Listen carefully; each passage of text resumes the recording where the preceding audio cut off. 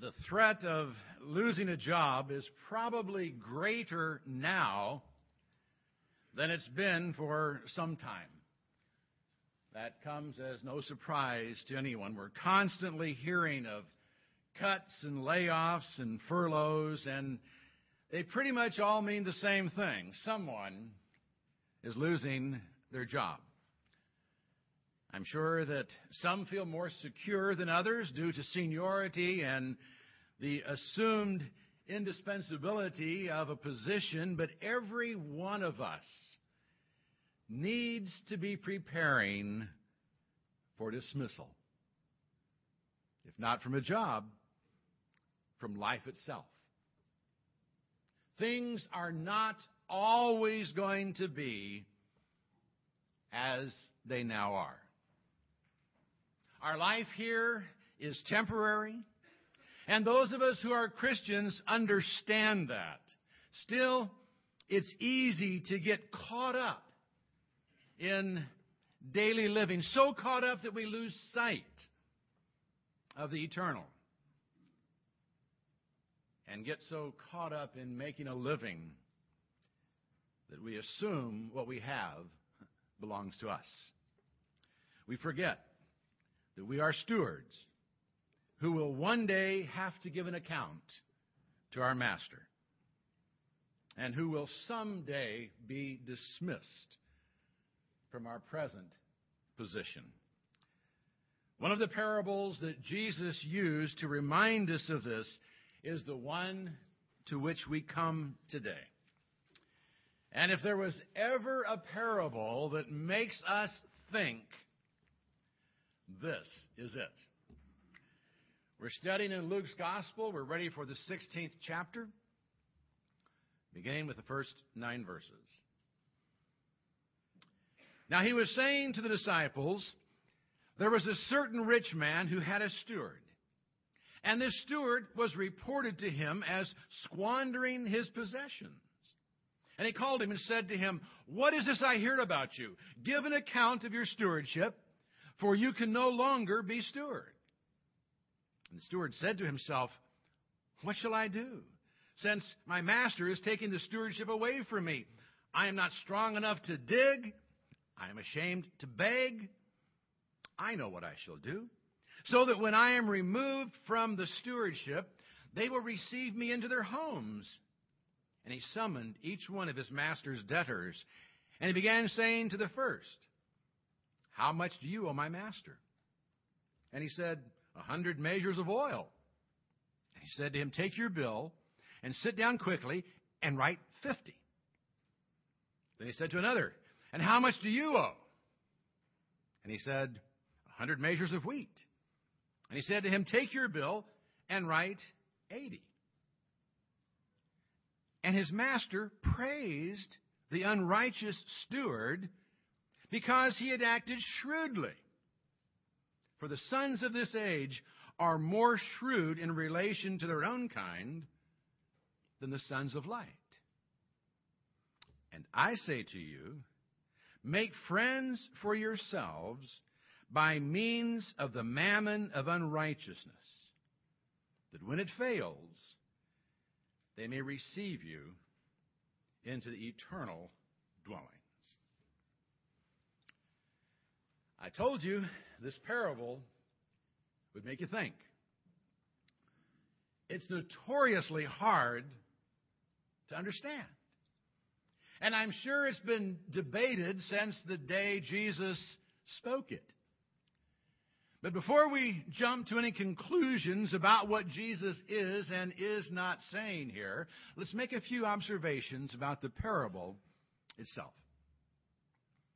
The first thing we notice is that Jesus is telling this parable to the disciples and not to the Pharisees, like the previous parable. And there is a direct connection, however, between the previous parable and this one. The son we call the prodigal had squandered his share of his father's estate. He had wasted it. That's what it means to be prodigal. And the steward in this parable was accused of squandering his master's possessions. Both had wasted that which had been entrusted to them. Now, when the son came to his senses, he repented. We saw that last week. He went back to his father, ready to confess what he had done. When the steward realized he was about to be exposed, rather than throw himself on the mercy of the one he had cheated, he sought to draw others into his sin by making them beneficiaries of further deceit. He hoped they would repay him in his foreseeable time of need. When the master discovered what he had done, however, rather than being outraged by the deceit, he actually praised the steward for being shrewd. Now that hits us in the face. Jesus then noted that the sons of this age are more shrewd in dealing with their own kind than are the sons of light. And he encouraged his disciples to make friends for themselves by their use of the mammon of unrighteousness. Now, don't let that phrase scare you off. It simply means worldly riches. He encouraged his disciples to make sure they were using their worldly riches in a way that they would be received into eternal dwellings. Now, be sure to notice that Jesus did not encourage his disciples to be deceitful or unrighteous in the use of riches. He merely pointed out that the sons of this age are more shrewd than are the sons of light in this regard. And the steward of the parable was indeed shrewd when it came to using that which had been entrusted to him in a way that would provide for him a secure future. He didn't want a future digging ditches or begging. So he figured out a way to have a good life after being dismissed from his stewardship. The fact that his master didn't seem to be upset about being cheated has led some to suggest that the steward actually only shorted himself of commissions that were due him as steward. And if that's the case, he was simply giving up present rewards to secure for himself future rewards. And that sounds good. That kind of softens our negative reaction to this parable, especially if we think Jesus was praising him for what he did. But again, Jesus did not praise him for what he did. He merely noted that what he did was shrewd. And if he was doing what it appears on the face of the parable that he was doing, that he was in fact cheating his master out of what was due him, he certainly did it shrewdly. He called in his master's debtors one at a time to avoid witnesses. And then he reduced their debts by differing percentages. Now, some have suggested that was due to differing interest rates on differing commodities. But I think it was done to make it less obvious to the master that he had been cheated. You know, if everyone's debt had been reduced by the same amount, it would be easy to figure out what the steward had done. And getting only half of what had been expected would have been readily noticed. By mixing up the numbers, he made it harder to detect. He was very shrewd. And the master who praised him apparently admired shrewdness more than honesty. Perhaps that should not surprise us. Jesus does note that the sons of this age are shrewd in relation to their own kind. and the steward and the master may have been of the same kind. The master may have shared the steward's character, and his praise may have come from honor among thieves. Be that as it may, Jesus does not praise the man's dishonesty. He merely noted his shrewdness. And he then encouraged his disciples to be shrewd. The word can also be translated prudent or sensible.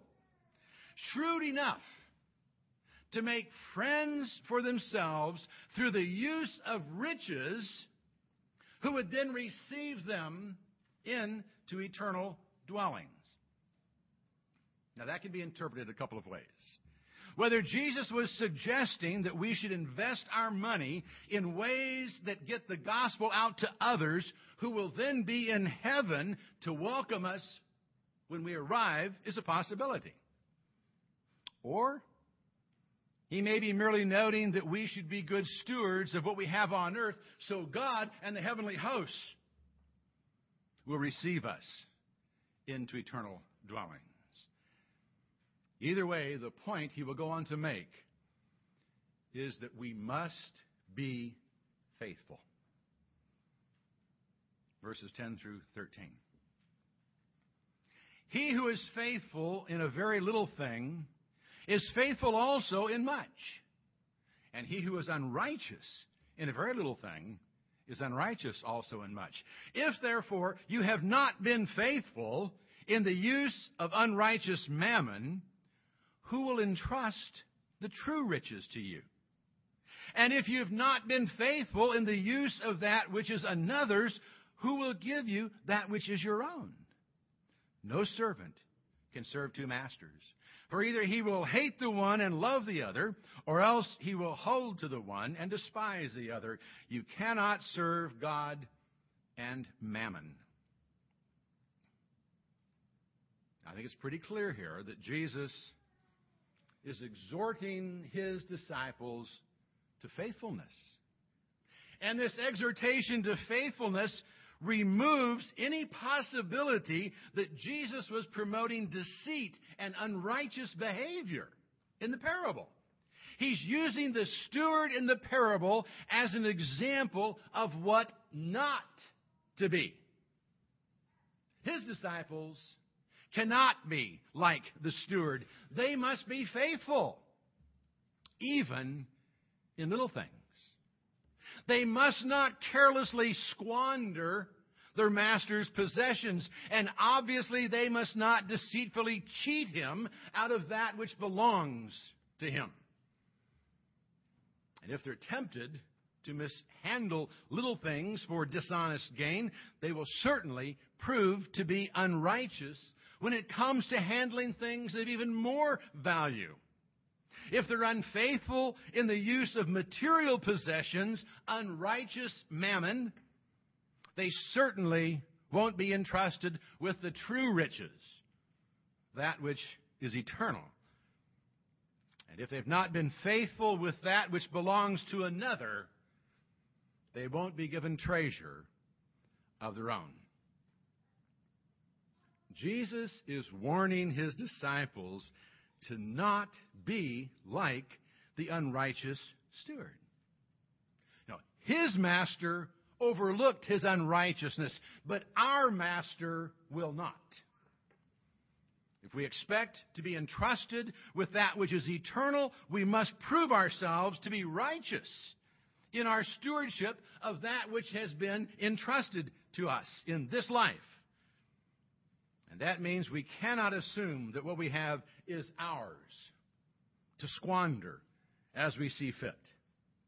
We must never forget that all we have belongs to our Lord. And as stewards, we will be held accountable for what we do with that which belongs to him. We have declared our intent to make him our Lord, our master.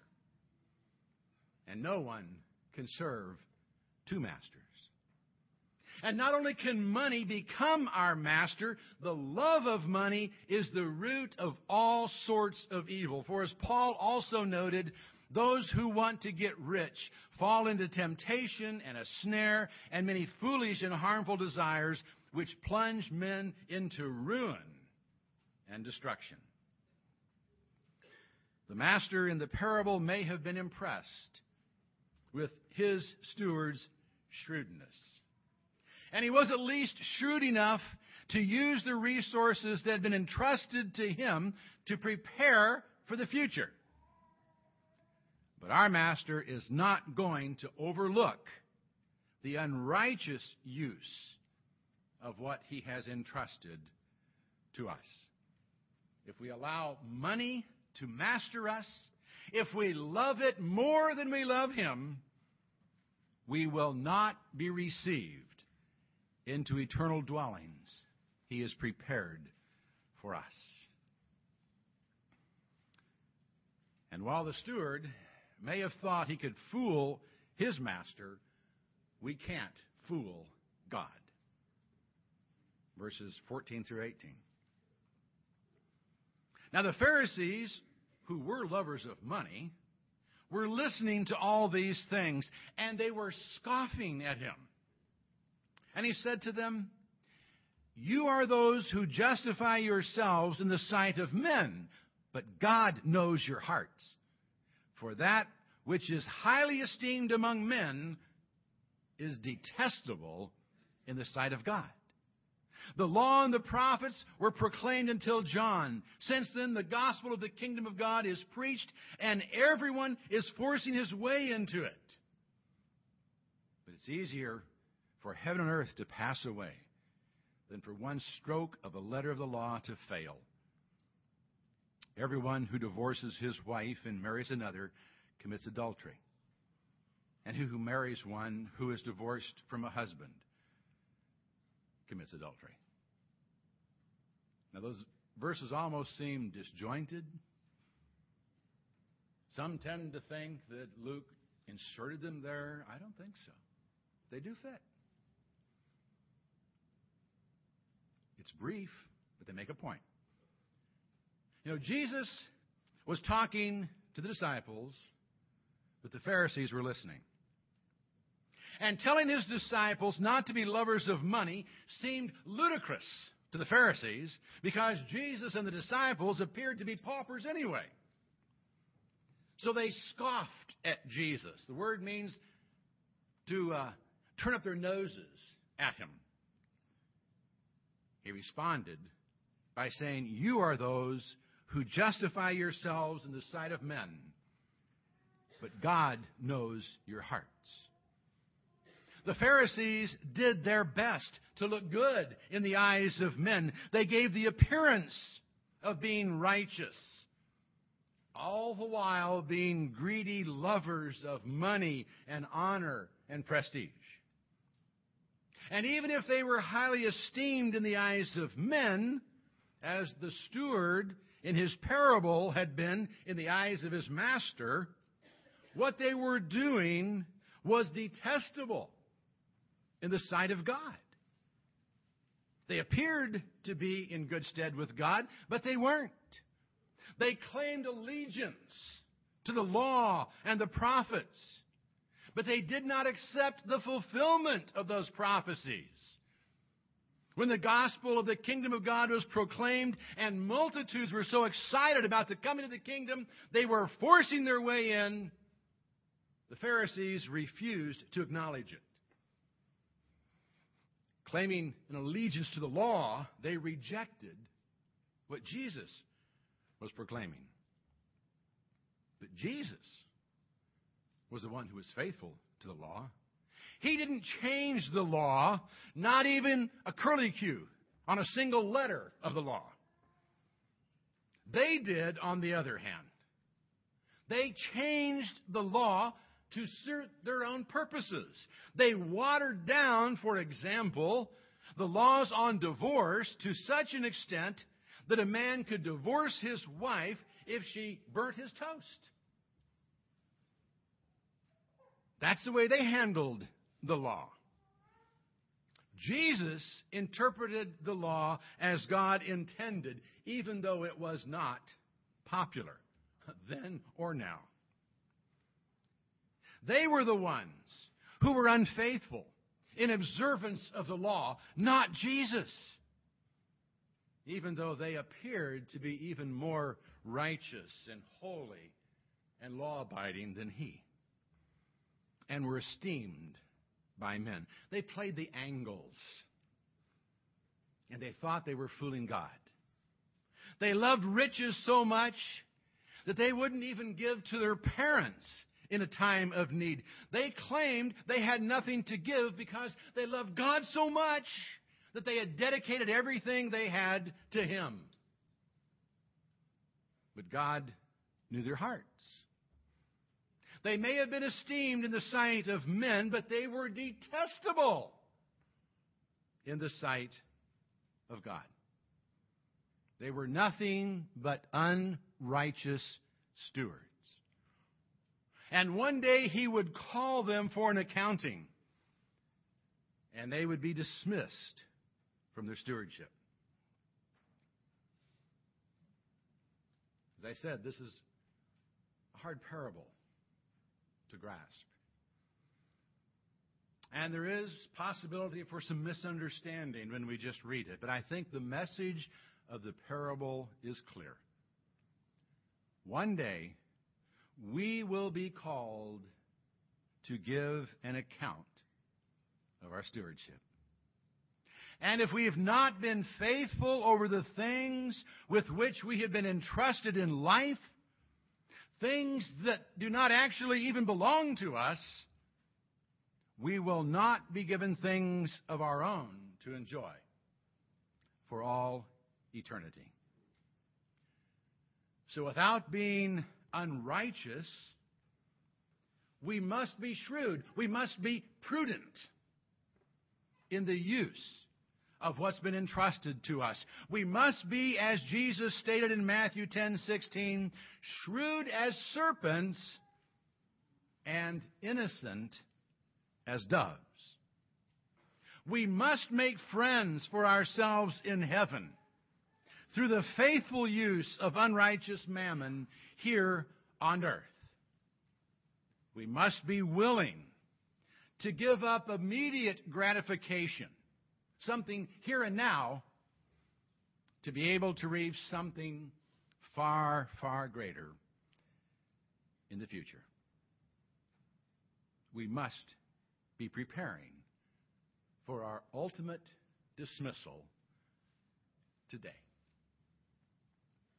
And that means we must be resolved to keep our eyes on things that are higher, things that are nobler.